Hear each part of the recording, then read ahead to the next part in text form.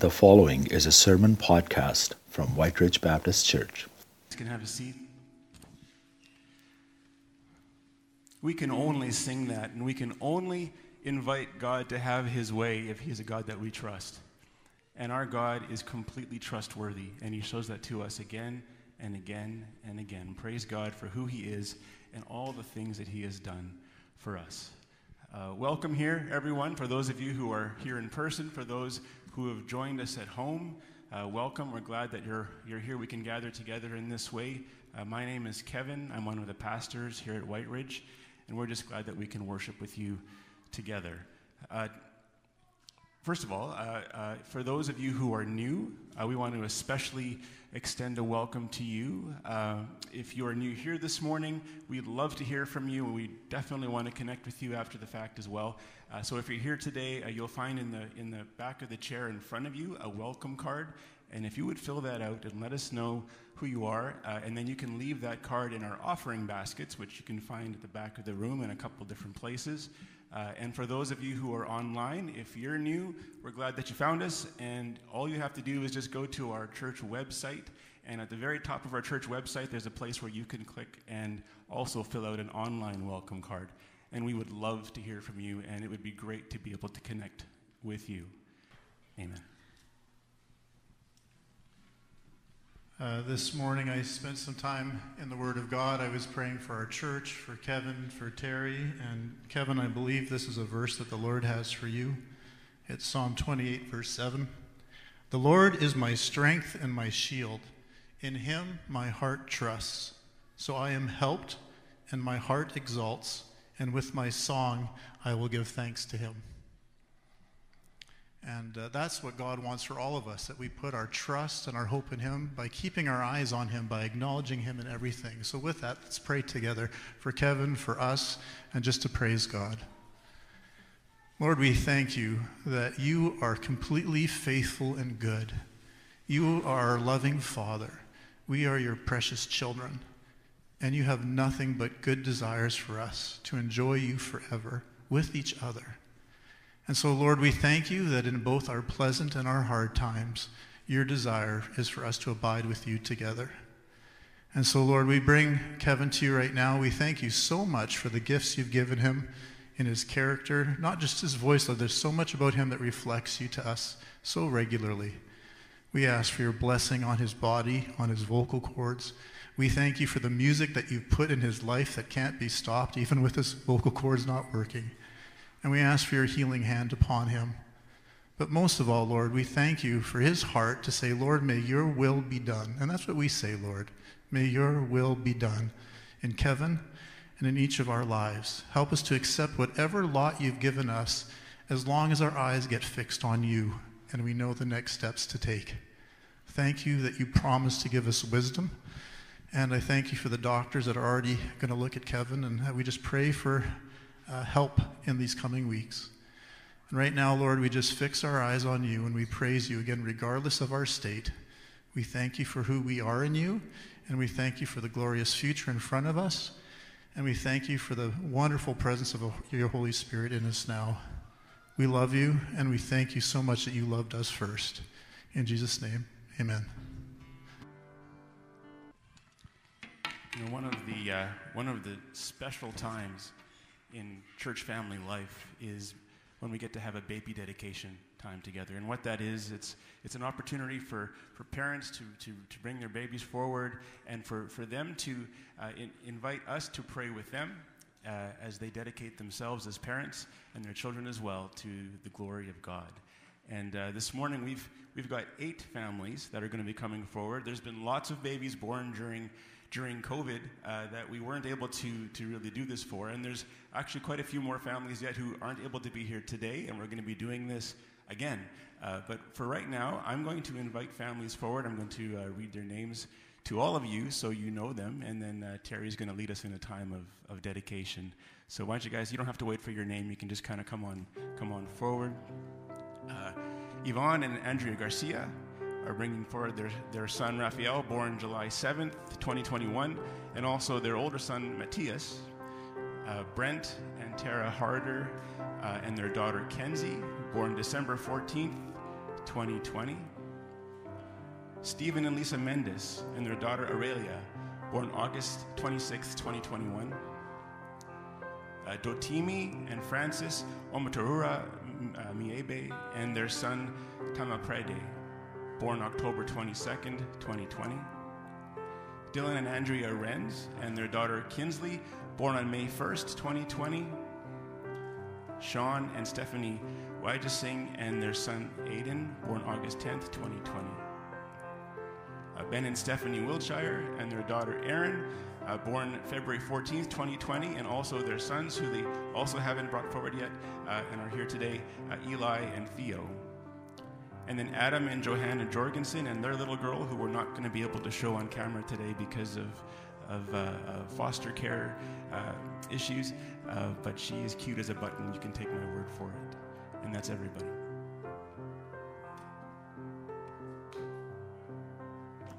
Wow.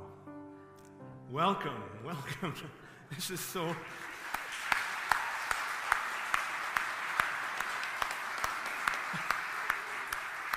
man, I'm going to cry before we even start here. This is awesome. Babies are such a great way to start humans, isn't it? I mean, just what a great idea God had. Praise the Lord. Welcome all of you parents and all the families as well. I just want to pray that God would bless. What an occasion of joy today we have as parents bring their children and as they dedicate themselves to the task of nurturing and disciplining them in the Lord. And that's why we call it a parent-child dedication, because you're dedicating your children and you're dedicating yourself. In fact, there's really 4 levels of this morning, as you're going to see. We're finding that parents are prayerfully presenting their children to the Lord this morning, and they're presenting themselves to the Lord this morning in this, and then we're presenting grandparents and family members are present. We're going to ask them to be part of it, and then, of course, our entire church family and congregation. We see various examples in Scripture where God has children brought before the Lord. Hannah, in bringing Samuel in 1 Samuel chapter 1, it says, "For this child I prayed, and the Lord has granted me my petition." In Deuteronomy, God's word says, "Raise your children up," and Moses tells them, "Impress these things on them as you do so. As you sit at home, as you walk by the way, as you lie down." And a survey, I knew this was going to happen, by the way. There's all kinds of potential for chaos today. A survey said that of 250,000 teens that were walking with the Lord that were interviewed, the number one impact in their lives were mom and dad. And mom and dad were 2 or 3 times more important than any other factor, including peers and church programs. And so today we're just joyful that we get to bring these children and these parents before the Lord. When Jesus was brought children, he lifted them up and blessed them and put them in his arms. Unfortunately, we pastors can't do that today. We'd love to be holding each of these children and blessing them, but we can't. And so, parents, I'm going to address you first. I'm going to ask that as God has entrusted these little ones into your care, I'm going to ask you 4 questions and just ask you to respond in kind. Parents, do you present your children to the Lord this morning in the grateful response of gratitude for the precious gift that God has entrusted into your care? If so, would you respond by saying, "We do"? Amen. And do you commit yourselves to the task of loving, nurturing, and disciplining them into maturity? If so, would you respond by saying, "Yes, we do"?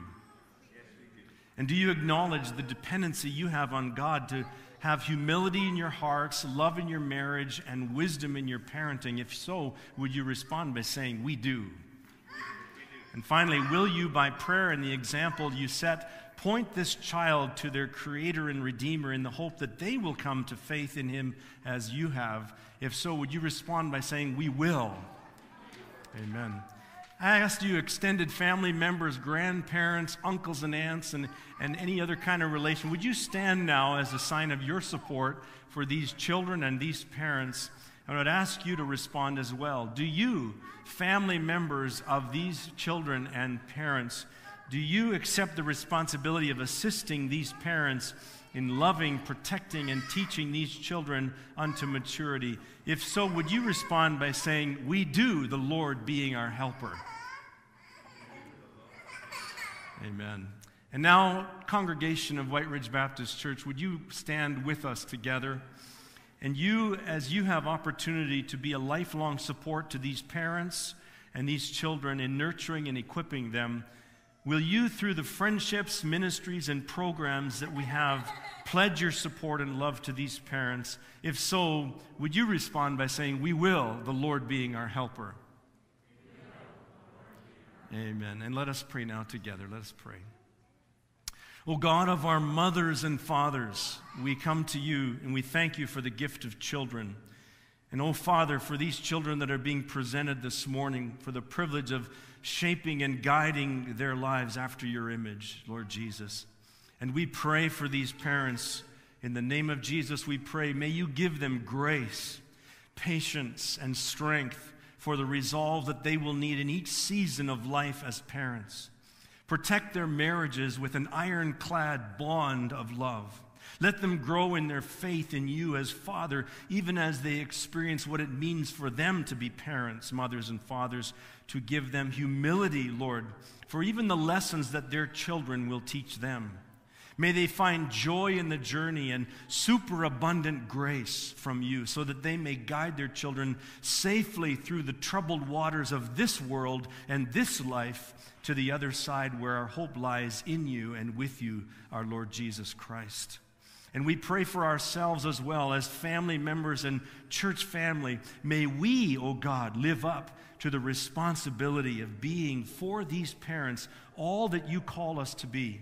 To support these children as they grow in faith and life. Help us to know how to come alongside of them, to lift them up. And we pledge ourselves, O God, this day to care for these families. And we pray for your peace and your mercy to always be upon them. And we pray in the strong and glorious name of our Lord and Savior, Jesus Christ. And all God's people said, amen. Amen. Thank you so much, parents. God bless you all. I wish I could hold all of your babies. Amen. Chip Ingram is a good teacher, and he's written a great book called True Spirituality. We're not going to be reading the book together as a congregation, although you're welcome to order it and read it. We're going to be looking and watching the contents of the book in a video series that he has produced, and we're going to watch it through Right Now Media. And we're going to be doing that between now and Easter in the following weeks, and we're encouraging you to join us in this journey. Join us today. Join us by signing up. You will see on the registration form, if you go to our webpage, you've maybe already seen it sent to you by text or by email or in our newsletter sent Thursdays. But if you fill out that registration form, you'll see there's various ways you can join us on the journey. You can join on Zoom. On this coming Wednesday, we're going to be starting on Zoom, and with breakout rooms, we'll study together. We're going to be joining in homes. Various people are going to be hosts and have in homes, and you can study in your own family. All of that is explained in the registration form, and we're encouraging you to fill it out as soon as possible. In fact, today, we encourage you to fill it out. Following the service or by this evening. And tomorrow, Pastor Doug will be sending you an email if you filled out the registration, and he'll be telling you further instruction as to the group that you'll be in and how you'll be studying together, whether it's on Zoom or in homes or in your families or privately. And so we're going to continue on with Romans 12, like I said, between now and Easter. Asking God, how do you become a Romans 12 Christian? That's what God is teaching us. We've been in it for a few weeks already, and we're going to carry on today in Romans chapter 12. How do we become a Romans 12 Christian? This morning, what I'd like to do is I'd like to go through the first 8 verses of Romans 12, and I would like to try and show to you the seamlessness of what Paul's argumentation and Paul's logic is as he unpacks the first 8 verses. And the first thing I'd like to start with is just describing, as we've talked about in the last few weeks, I'd like to describe to you how God views our relationship to Him as Christians. And He uses the language of being a living sacrifice. I urge you, therefore, in view of God's mercies, to offer your bodies as living sacrifices, which is, of course, you know it, it's a contradiction of terms, because the very idea of a sacrifice that is borrowed from Old Testament times is that the animal that was being offered as a sacrifice had to be killed. So the idea of a living sacrifice is a contradiction in terms. But Paul employs that, and he says, I want you to now offer your lives, your bodies, as living sacrifices. What a picture this is. It's a picture that every person that Paul was writing the letter of Romans to would have understood completely. It was a picture that they would have understood. And it was all coming out of the law of Moses. A family would go to their flock and they would choose a lamb. And they would take that lamb to the tabernacle or the temple, and they would offer that little animal to be as a sacrifice. And they would place their hands on that little animal's head, and then they would slit its throat, and it would bleed out. The blood would be poured out. And then they would give that to the priest, and he would dress the animal and burn on the altar either all the animal, depending on the kind of sacrifice it was, or only the insides, and they would be allowed to eat some of the meat. Now, what an incredible graphic picture Paul is giving us here, one that every person in the church would understand. It was a burnt offering. That means that it was burnt up. The idea, that word means ascend, like smoke ascends from a fire. It was a burnt offering. It went up to the Lord, and it was a pleasing aroma. Why? Why such graphic language? Why was an animal sacrifice necessary? Why did blood have to be spilled?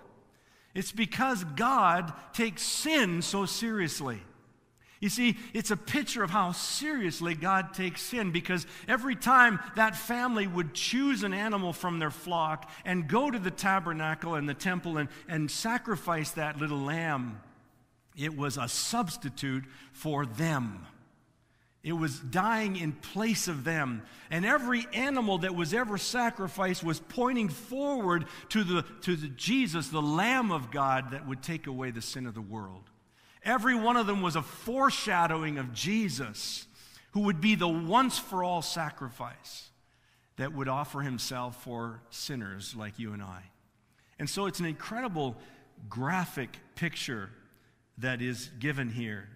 Jesus then on the cross, a burnt offering, though it was no fire, the picture of Jesus offering himself completely in his life and then ascending to God, like smoke ascends in the burnt offering, and ascending to God. And even his outer carcass, the outer carcass of the animals in burnt offerings was offered to the priest, and they would make a living with those. And Jesus, his outer garment was gambled away at the cross. What a picture we have. And Paul is using that imagery, and he's saying, offer your lives as living sacrifices. Notice the words that Paul uses in verse 1 of Romans 12. He says there's two conditions to this sacrifice. It needs to be holy, and it needs to be acceptable. Now, the word holy is a very simple word that means it's set apart. If someone took a cup or a dish to the temple and it was set apart holy for holy purposes in the temple, it couldn't be taken home by a priest and used in any other capacity. And God says, you people of God, I have saved you and I've set you apart. You're holy for my purposes. And then that word acceptable is, again, going back to the Old Testament. A lamb from the flock had to be acceptable. It had to be a yearling that was without defect, acceptable. You didn't offer your worst of your flock to God, and neither would you offer the worst of yourselves to God as a living sacrifice. You don't give God the worst of your time, the worst of your energy, the worst of your money, or the leftovers. You give God your best. Why? Because you're responding, like Paul says in verse 1, in view of God's mercy. You're responding, you're saying, God, I want to give you my best. I want to give you my life. It was a incredible picture that Paul makes. In fact, this is not the only time that Paul uses the idea of a living sacrifice. In 2 other places, he uses a similar idea using different language. For example, in Philippians chapter 2 and verse 17, he says, "Even if I am being poured out as a drink offering upon the sacrificial offering of your faith, I am glad and rejoice." Now, the picture of a drink offering is different than a burnt offering. The drink offering was usually wine, and it was replacing the pagan practice of blood in the human sacrifices that pagans practiced before Abraham. And so here is this incredible picture of wine being poured out. And Paul, some people think that Paul used this idea of himself as a drink offering being poured out because he knew in his mind the kind of death that would come to him. That as a Roman citizen, he would not be crucified like Jesus, his Lord. They didn't crucify Roman citizens. They would behead Roman citizens. And when a person was beheaded, their blood poured out.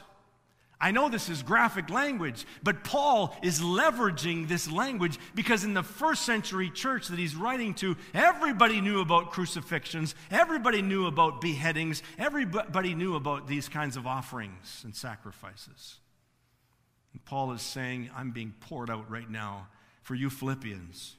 Later on, 5 years later, he's going to write his last letter, Paul, the apostle. He's writing his final letter. He's just ready to die. It's in 2 Timothy chapter 4. And what does he say in 2 Timothy 4:6? He says, I'm already being poured out like a drink offering, and the time of my departure has come. I have fought the good fight. I have finished the race. I have kept the faith. Paul is just describing how he's going to finish. And he's saying, can you picture this? This is the living sacrifice picture. Can you picture your life? And God has a hold of your life. He's got the picture. And he's pouring it out. He's pouring you and I out. Why? Because we've said, yes, Lord, I am yours. I'm a living sacrifice. I'm available for you. Use me, pour me out however you wish. And God has a hold of the pitcher, and he's pouring you out. He's going to take you over here, pour you in as you use your spiritual gifting to minister to somebody. He's going to use you as a channel of grace over here to somebody else. That's God's purpose for your life, and that's what a living sacrifice does. Many people believe, out of tradition and based on the historian Eusebius, that indeed Paul did pour out to the last drop, and he was beheaded under Nero in 64 AD. Graphic language. Everybody Paul wrote to knew what it meant. So how do you live as a living sacrifice?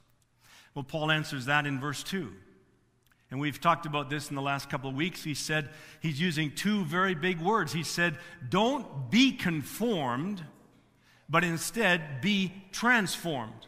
Don't let the world change you from the outside in and just conform to what's around you, but let the Lord and the Holy Spirit transform you from the inside out. Let there be a metamorphosis take place. Cooperate with the Holy Spirit. That's what God says in this verse and in these words. And so with your renewed mind, let that start to live itself out in the transformed life, in the sanctifying grace that God keeps on dishing out to you because you and I need it so much to become more like His Son, Jesus Christ. And where does God begin the work? Where does God start the work? Well, that leads us to our next point, and that is that in relation to self, God calls us to sober self-awareness. So in relation to God, we are living sacrifices, and He starts to transform us as we cooperate with Him and avail ourselves to Him. And where does He start the work of sanctifying grace? Well, guess what? He starts with you, your attitude toward yourself. And so Paul says in verse 3 of this passage, don't think of yourself more highly than you ought to. Don't be high-minded. Don't overthink yourself, but rather think of yourself with sober judgment. God begins with our humility. He starts to chip away at our big egos, our pride. our idolatrous self. And he has to bring us down to a reasonable, accurate understanding of ourselves. Because you see, unless he does that, you're not a living sacrifice available for his use to be poured out at his wish. And so in verse 3, Paul talks in relation to self, to have an accurate view of yourselves, not to think too highly nor too lowly of yourself, but sober judgment, sober self-awareness. As we said last week, C.S. Lewis said, humility is not thinking less of yourselves, it's thinking about yourself less. That's not a bad idea. D.L. Moody said, God sends no one away empty except those who are full of themselves. Indeed, God can't use us until we humble ourselves and let him use us. It's very sad to see a person who's disqualified, who's sidelined, not for lack of knowledge or skill or ability or charisma or personality, but it's very sad to see someone passed over by God because they're too smart for him, too proud, too competent in their own eyes to be useful to God and to be able to work with others. I've known people in my own life. I've seen people over the 40 years of ministry that I've been involved in. I've seen people who have incredible ability and yet inability to work with others because of the fact that they think so highly of themselves. They're not teachable. They're not humble. They're not able to be team players. They have what has been called by some people comparigance. That's the idea of comparing yourselves and arrogance, competing and arrogance put together. It's always this idea that I really have to be right. I really have to win. I really do know more than you in relationship. And of course, God has to begin the work of grace, of living sacrifices that are available to him now. He has to begin it in our hearts in humility, because unless we begin there, we're not really going to have good relationships with others. And that's our next point, is that in relation to others, God wants us to actually minister to one another and be channels of his grace. And in verses 4 to 8, we have an incredible picture here of how the body of Christ looks. How the body of Christ is meant to be balanced and proportionate and muscle-toned and ready for service. And that's what I want to talk about now. And some of you probably have read this incredible book by Dr. Paul Brand and Philip Yancey called Fearfully and Wonderfully Made. And I want to read a bit of an extended portion to you because it just describes, as he studied molecular structure and cells in our human bodies, he came to such an incredible aha moment when he understood that this is what the body of Christ is meant to be like on earth. So just bear with me as we read, and you can take a look at some incredible human cells while I'm doing so. He says, I am first struck by the variety. First of all, he says, chemically, my cells are almost all alike, but visually and functionally, they are as different as the animals in a zoo. I love that. So they're all alike in terms of chemical nature, but in terms of function, they're completely different. He says this, for example, red blood cells, discs resembling lifesaver candies, voyaging through my blood, filled with oxygen to feed the other cells. Muscle cells, which absorb so much of that nourishment, are sleek and supple and full, colliding energy. He says that cartilage cells, shiny black nuclei, look like bunches of black-eyed peas glued together for strength.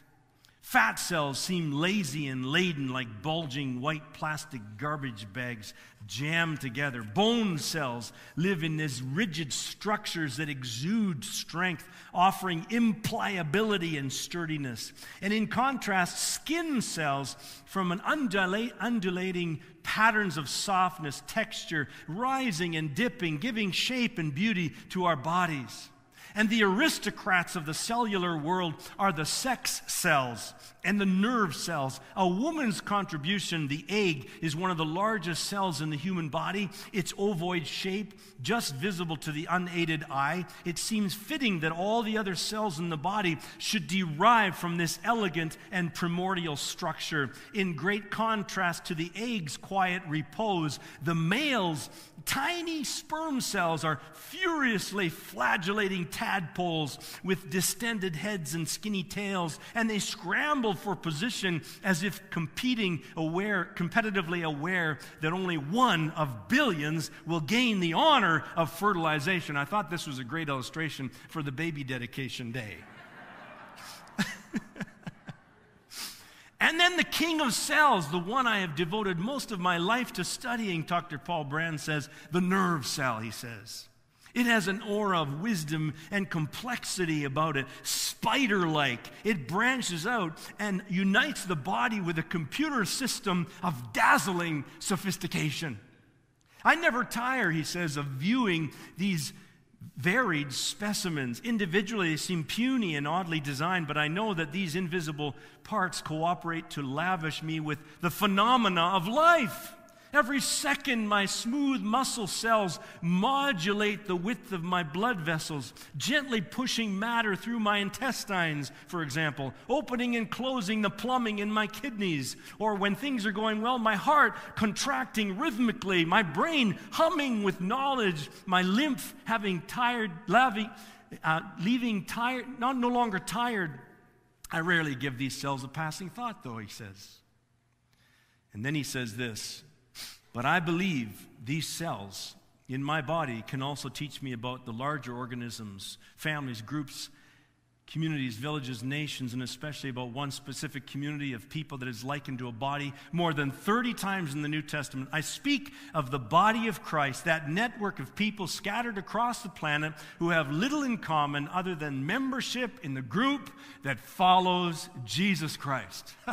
What an incredible illustration in his life work, studying cells and understanding how the body of Christ is meant to fit together. Let's talk about how it is that we are meant to fit together so that we build one another up and not tear each other down, that we don't compete, but we complement. And I'd like to talk, first of all, about the source of our ministry to one another, the Spirit of God and the grace of God. Paul says in verse 4 of Romans 12, for as in one body we have many members, and the members do not all have the same function, so we, though many, are one body in Christ, and individually members one of another, having gifts that differ according to the grace that is given us. The source of your spiritual gifting that is able to minister the grace of God to other people is the grace of God himself. We always remember that we are just one part of the incredible body of Christ. Every person who ever comes to faith has a spiritual gift when he or she is filled with the Holy Spirit.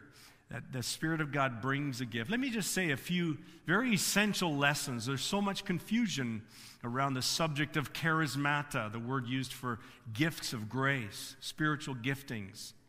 First of all, every Christian has a spiritual gift. Paul says in Corinthians 12:7, to each is given the manifestation of the Spirit for the common good. Each one, every believer, the youngest infant Christian.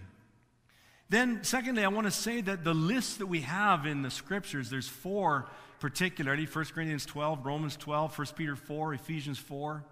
These are not exhaustive lists. The Holy Spirit did not give us an exhaustive list of giftings. He is so much bigger and more unique and so much more complex in using us humans to fill us and grace us to minister to one another. Thirdly, I want to say that we must not think of spiritual gifts like some zodiac sign. Well, I'm a Cancer, I'm a whatever. No. These are incredibly flexible ways that God wants to equip you to minister his grace. We cannot pigeonhole him. he is far more creative, far more personally involved, far more expressing the gift of each individual in a unique fashion. Two people with the same gift of leadership look so different in the way they extend that leadership. Two people with the same gift of administration administer differently because God the Spirit includes that. He intends incarnation of the Spirit to come out in different ways. And then next I want to say that the most important lesson of this is that it's all from the grace of God. The source of your spiritual gifting is the grace of God. He's the architect. He's the source. He made you the way you are, and you have the responsibility of cooperating with him. Then Paul talks about the shape of ministry that you should have because of your spiritual gifting. Again, we look at verse 4. As in one body we have many members, and the members not all have the same function. That word function is the word praxis.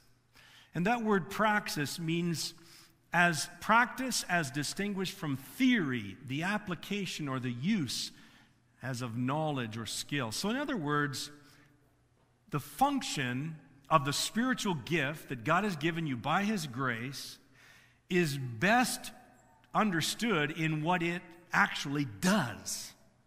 Not a theory about it, not a knowledge about it, but how indeed the Lord is using you.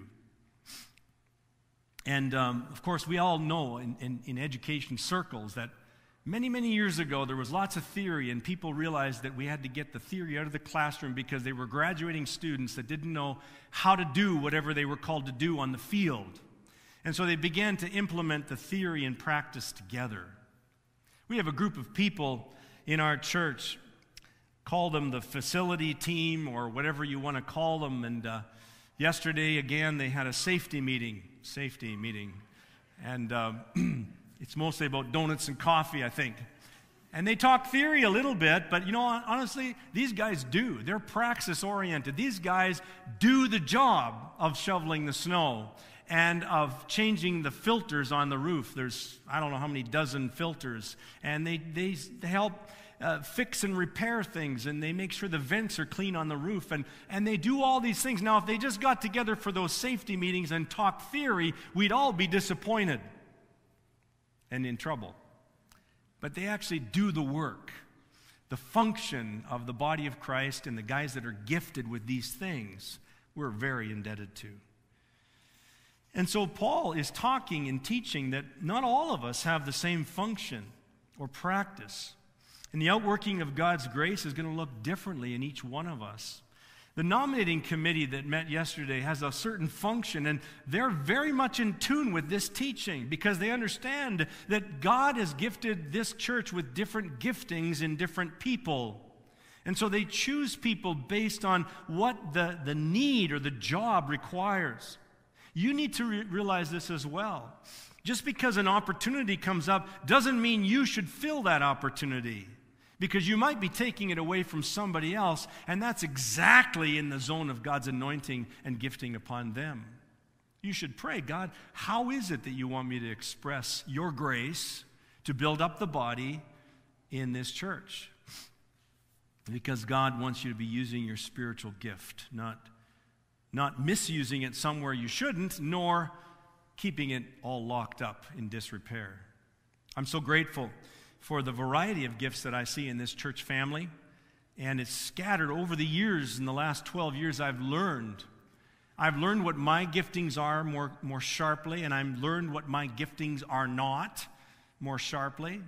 And I have learned to humble myself and turn to others in the church family and say, you do that better. Could you help me with that? Or you do that better. Could you do that instead of me? Or one of the leadership in pastors and so on. And again, all of this is for the sake of the building up of the body of Christ. But if we don't humble ourselves, the church does not get the best from all of us. And so that's the shape of God's ministry. And then I want to mention the sign of ministry. The sign, what I mean by that is that the sign that this is really authentic, spiritually gifted ministry happening through you, an individual. This is what I want to say, that how do we determine if this is an authentic spiritual gifting that is used as a channel of grace to other people? Because in these verses, in verses 6 to 8, Paul mentions 7 spiritual gifts. And the question that he's saying is, he's teaching how it is that we observe their authenticity and their usefulness. And the way he really describes it is kind of like that old saying, the proof is in the pudding. And that is not P-U-T-T-I-N-G, it's in the P-U-D-D-I-N-G. According to the way I understand it is that the proof is in the pudding means that you need to taste the pudding to know how genuine it is, how well it's made. And this is what Paul is saying, that the proof of the authenticity of the gifting that you're given is seen in how it is used and worked out and how it influences others. So let's take a look at that. Let's see what Paul means.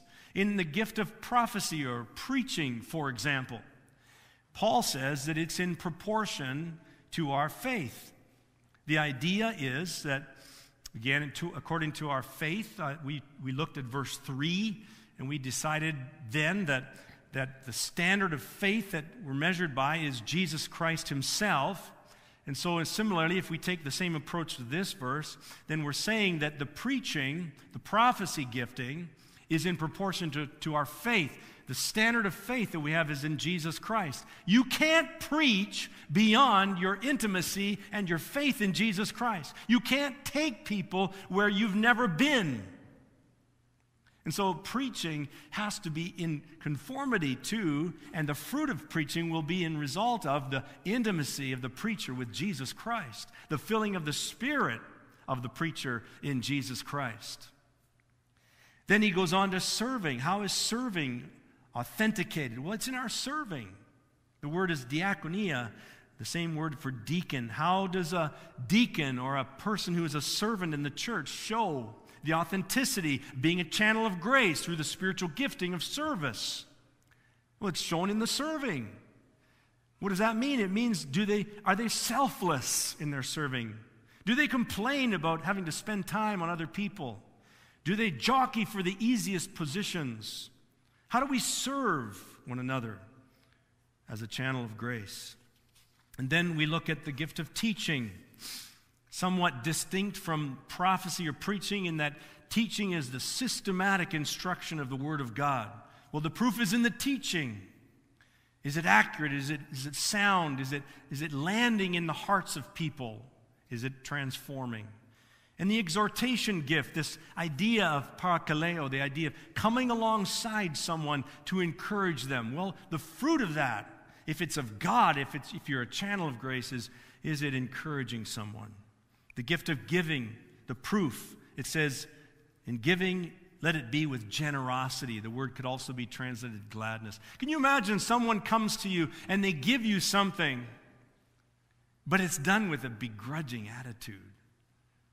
You just keep it.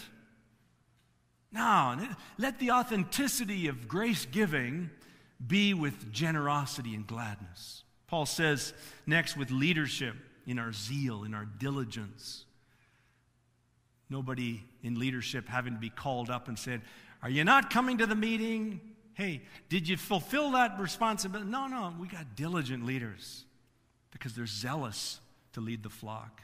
And then finally, this gift of mercy. Wow. Again, like giving.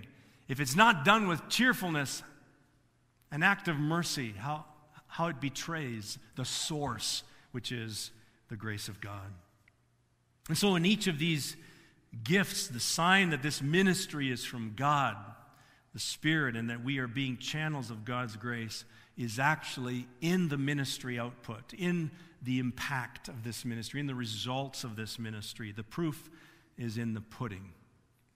The proof is in the pudding. Now, some of you might be wondering why I brought my lunch today. It's because I think I'm really preaching long, and no, it's not because of that. The reason I brought this is because this was actually a gift at Christmas for me. Okay. And Pat bought me this gift for Christmas. I think she figured I'd start making my own lunches and stuff like that. But she brought me this gift, and it's my lunchbox, and I bring it to the office. But what would happen if I left it at home? The gift wouldn't help me much at lunchtime. Or what it would happen if I brought it to the office, but I never opened it? I wouldn't be eating lunch. Or what would happen if I brought it to the office and I opened it, but I ate all of the food myself and didn't share it with any of the staff, which is usually what happens. They don't share with me either. But today, I actually brought some cookies. And I brought my wife's shortbread cookies, which are really delicious. And my mom, who's here today, her date cookies are incredible. I only have about a dozen, so I can't feed all of you. The point I'm making is you have a spiritual gift as well.